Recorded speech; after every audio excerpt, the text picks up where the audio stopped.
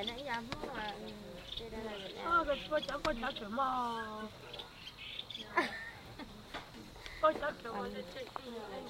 chỉnh hình nào. Cờ có leo không? Cái này leo đi. Okay.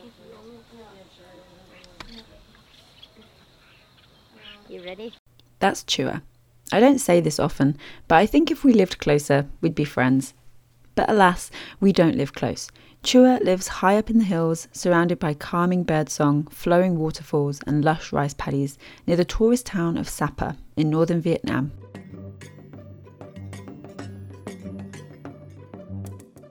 Welcome back to Language Stories, a podcast discovering languages around the world and meeting the people who speak them.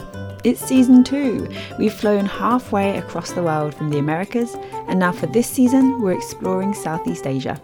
I'm Lindsay Williams from Lindsay Does Languages, a language-obsessed chica on the constant exploration of language, no matter where I am in the world. And this episode, welcome to Northern Vietnam and Laos. You're sat on the side of a newly built building to house sleeping tourists tired from trekking here. To your left, 2 sleepy puppies with matted fur in patches across their backs. To your right, more tourists, just like you, who have all walked a longer than necessary route past rolling rice paddies and marijuana fields to get here. You look out in front of you and you're met with an impossibly stunning view.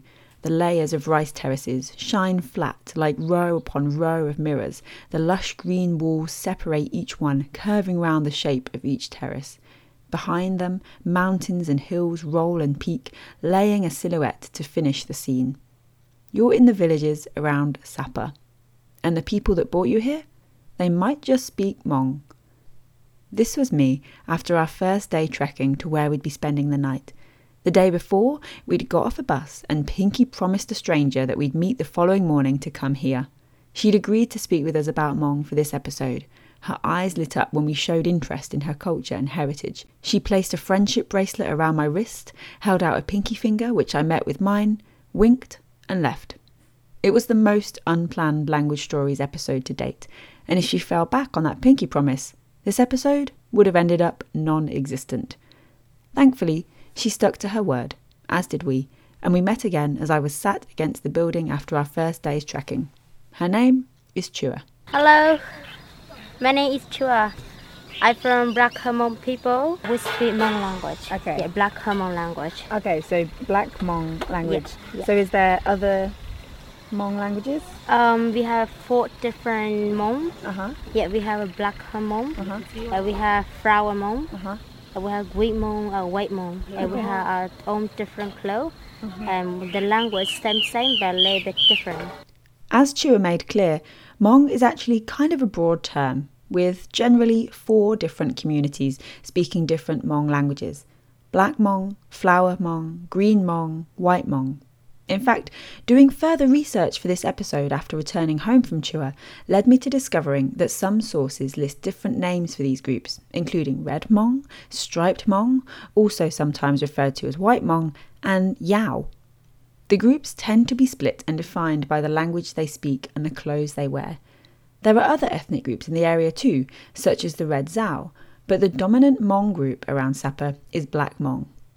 Their clothes, as Chua let me try on and you can see in the video for this episode, are defined from the other Hmong groups by black indigo dyed hemp, with carefully hand-embroidered patterns on the sleeves and collars, and by what I can only describe as black velvety leg warmers worn around the calves. Chua topped off her outfit with a silver hair comb tucked into her black hair and comfy hiking boots. She is leading treks all day after all. In the morning, Chua sets off from her village to take eager travelling trekkers back into Sapa town, or to meet new, slightly more fresh-faced tourists to trek back to her village the following day. If she's taken tourists back into town, she waits for the afternoon bus arrival to find new trekkers for the following day. And if she's brought people home to the village, she helps prepare dinner for the guests. This is Chua's job, and it's all she's ever known. She's happy this way. Chua told me when we happened not to be recording that she's never been beyond Sapa, and she doesn't want to. Not even to Hanoi? Would you like to go to Hanoi? I asked. No, she replied swiftly and sincerely, quite happily. I have everything I need here. It's busy in the city. I don't want that. So So you grew up here in the village, Yes. here near Sapa? Yeah. And you grew up speaking Hmong, learning Hmong? Yes. And Vietnamese, did you learn that as well in school? Yes, Vietnamese we learn in school. Okay. Yeah. And how did you learn English? Because your English is amazing. I learned by talking with tourists. Yeah. Wow. Like we even speak, I can speak English, but even reading or writing English for me is difficult. Because for me, I never been to school. I never understand even reading or writing. Yeah. And I can speak a little bit English. Yeah. And Hmong, is it a written language as well? In Hmong people, we don't have reading or writing. No written form? Yeah, but because I heard my parents, they say a long time ago, we came from Mongols, so we have a books that when we pass in the bigger river, we lock our books in the river. So our people come here and then we just speak, and we don't have reading and writing. And then there was no need for it. Yeah, so we don't need to. You didn't We don't need to read it. To make it up. Yeah. Yeah, and then everything we just learn about our parents. Yeah, even speak or everything, we just learn about our parents. Chua learned everything from her parents. The exact origins of Chua's Hmong ancestors is actually debated among scholars, but it's generally disproved and agreed that they didn't originate from the Mongols, despite the similarity in name. So it's interesting that Chua told us the story about the books ending up in the river. I guess we all want to know where we came from, right? I wondered about the different Hmong groups and how easy it is for them to communicate. So if you, as Black Hmong, wanted to speak with someone from one of the other four if we speak the language similar, but around Sapa area we have like 6 different different language, and we don't understand each other. Not at all. No. If we in Sapa we have like Hmong, it's my tribe. We have like Red Zao. We have Zai people. We have Thai people. We have Safa and Thai people. All different language, and if we is different tribe, different language, but when we go into school, and we learn same language, we learn Vietnamese language. So if we don't understand each other, but we can use Vietnamese language to talk together. Yeah.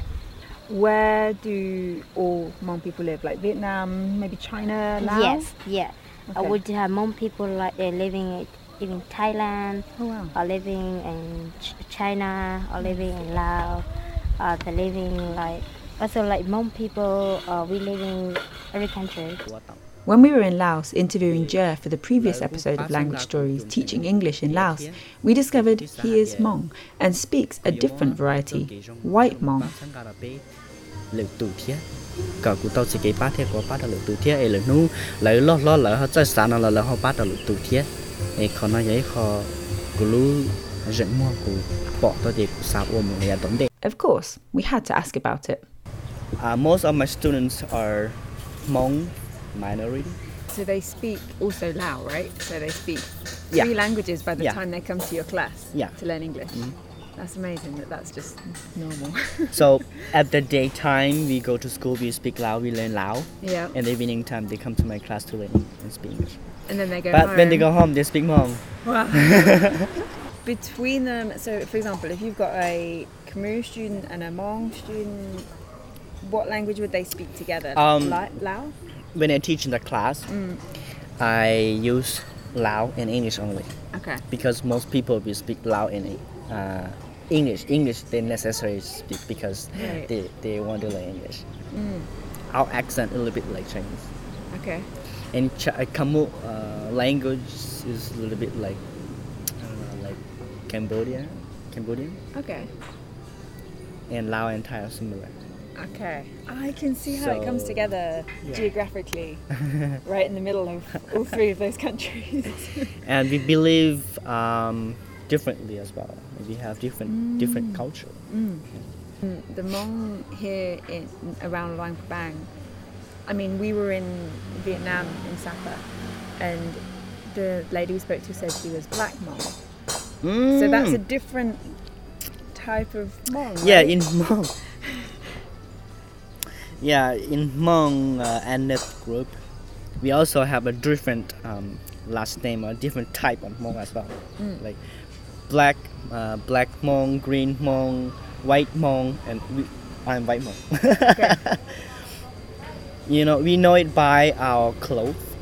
We are Hmong, but we still dress different.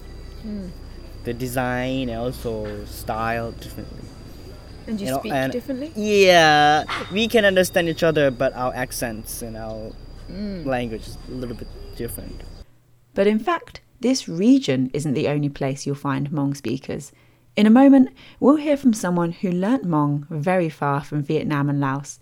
But first, a word from our sponsor. Season 2 of Language Stories is sponsored by Lingora, the 100% free online language community where you can share your spoken and written language practice and get feedback totally free. Hop on to elingora.com and sign up. Next, submit an audio or written text in the language you're learning, and then wait for feedback. But there's more to Lingora. You've also got the option for free lessons, live chat, and paid-for lessons and homestays with tutors, and the chance to get discounts on those paid-for lessons and homestays.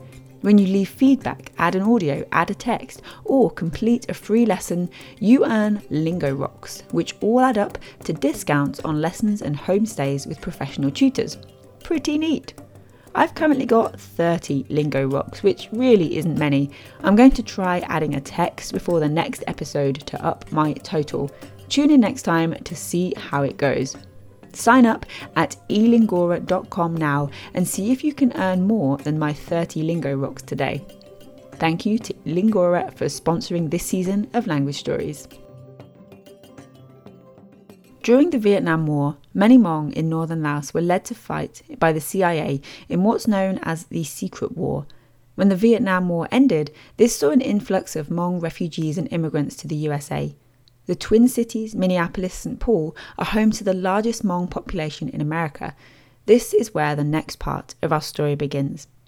Inspired by the number of Hmong speakers in her local community, Jasmine Tierra decided to learn the language and went one step further, singing in Hmong too. When we spoke with Jasmine, we'd only just got home and our internet was still settling into the groove, so you'll have to excuse the poor quality of this Skype call with Jasmine. I was, kind of all over. So I was born in Illinois. Around 3 years old, we moved to Arkansas. Then I moved to North Carolina and then to Minnesota. And that's where I learned of the Hmong population. So the high school I went to in Minnesota was in St. Paul, and it had a huge population of Hmong Americans. I befriended two girls who later became my best friends, Pania Kong and Mai Lor, and they're both Hmong Americans. And so I would visit their families a lot, visit their homes a lot, and hang out with their families. And that's how I got introduced to their culture. And I realized it's so similar to mine. They're very loving people. They enjoy music. And so that's how I kind of just got into the whole Hmong music. Their culture is so similar to mine. When I heard Jasmine say this, it instantly swept me back to Sapa and Chua and got me thinking about how, despite being different on the surface, living and growing up in very different places, working different jobs, wearing different clothes, eating different foods, speaking different languages, we got on. There's more in common than what divides us. I was only with Chua for 2 days, but I picked up the two most important words already. Hello? Is it Nyajong? Nyajong. Nyajong, yes. You say thank you, Ho chào. Ho chào. Ho chào. So definitely being around people that speak a different language can help us to learn languages. But how did this happen for Jasmine? So it first started with me just being around them so much. So I would pick up on little stuff, and then I'd say it back to them to see if it sounded correct. And they also knew that I loved to sing, so it kind of just came together because after a while, I would just start to learn some of the popular songs and then sing it and then have them, of course, correct me on pronounce the words correctly. And it's just something that stuck because everybody enjoyed it, so I just wanted to continue to do that. It was a Hmong New Year event at Jasmine's school that inspired her to perform in public. You know, I went to such a great school, and I always tell everybody about that experience because it was so diverse. And so they would have, like, different cultural events. Like, we had, our school had a Hmong New Year, or there was like other events too for different ethnic groups. And so when Hmong New Year came around, I wanted to perform for it, and of course I wanted to do it justice by singing, a song in that language. So when I did, I remember for the audition, there was a group of people who were, listening to everybody audition for the show. And when I sung my song, everybody was so supportive. And of course, I had people who wanted to help me and wanted to let me know if I was pronouncing something wrong. But for the most part, everybody was pretty supportive at my school. Since then, Jasmine has taken things much further and released music sung in Hmong and English, even being featured on NPR. I've always written music since I was maybe in second grade. So it was just quite natural for me to just start writing songs in Hmong as well. And one of my favorite songs is a song I wrote called Our Love is Forever. I love that song because that was the first English/Hmong song I ever shared with the world by putting it on the internet. And the feedback I got was far beyond anything I've ever expected. So that's just one of my favorite songs because it got the ball really rolling for me and showing me that I'm capable of doing things I never thought of doing. I didn't know where this episode would begin when we tumbled off that bus in Sapa and met Chua for the first time. I had no idea if we'd even have an episode, and I certainly didn't expect where we'd end up. For a group of languages spoken across borders without one country to call their own, Hmong sure stands strong, proving that as different as we may seem, when we're proud of who we are, we can share that and learn from each other. When we returned home from our trip, someone told me that the best thing about travel is coming home and making your life better as a result of your travel. I disagree. That's a very selfish approach to travel. It's not just about making your life better and taking from where you go. It's about sharing and exchanging in both directions. It's a two-way street. And although I'll probably never know for sure, I can only hope that I left Chua as inspired as she left me. You've been listening to Language Stories, a podcast by Lindsay Does Languages. If you like what we do and you like video, then head on over to our YouTube channel where you can watch the sister video to this podcast episode. Just search Lindsay Does Languages on YouTube, and on our channel you'll see the playlist for Language Stories. Special thanks for this episode go to Chua and her family and friends for welcoming us for the short time we were there. To learn more and arrange to stay with Chua yourself, see the link in the show notes. Jer from Laos Learns English for speaking honestly with us about Hmong as well as teaching English in Laos. Jasmine Tierra for adding a totally different angle to this episode. You can find out more by searching for Jasmine Tierra on Facebook, Spotify or iTunes. And of course to our sponsor for the series, Lingora, a place to share your spoken and written language practice and get feedback completely free. Visit elingora.com to sign up for free today. Be sure to leave a review if you enjoyed this episode, as that helps new listeners find the podcast easier. You write the review and leave the rest to the tech robots. And finally, if you have a language story that you'd love to share, or if you know someone that does, get in touch. You can email me at Lindsay, that's LINDSAY, at doeslanguages.com. That's Lindsay at doeslanguages.com. I always love to hear from you. As always, you can follow me in all the usual places, Facebook, Twitter, Instagram and all that jazz, and learn more at lindsaydoeslanguages.com. Until next time, keep learning languages and keep sharing stories. Bye!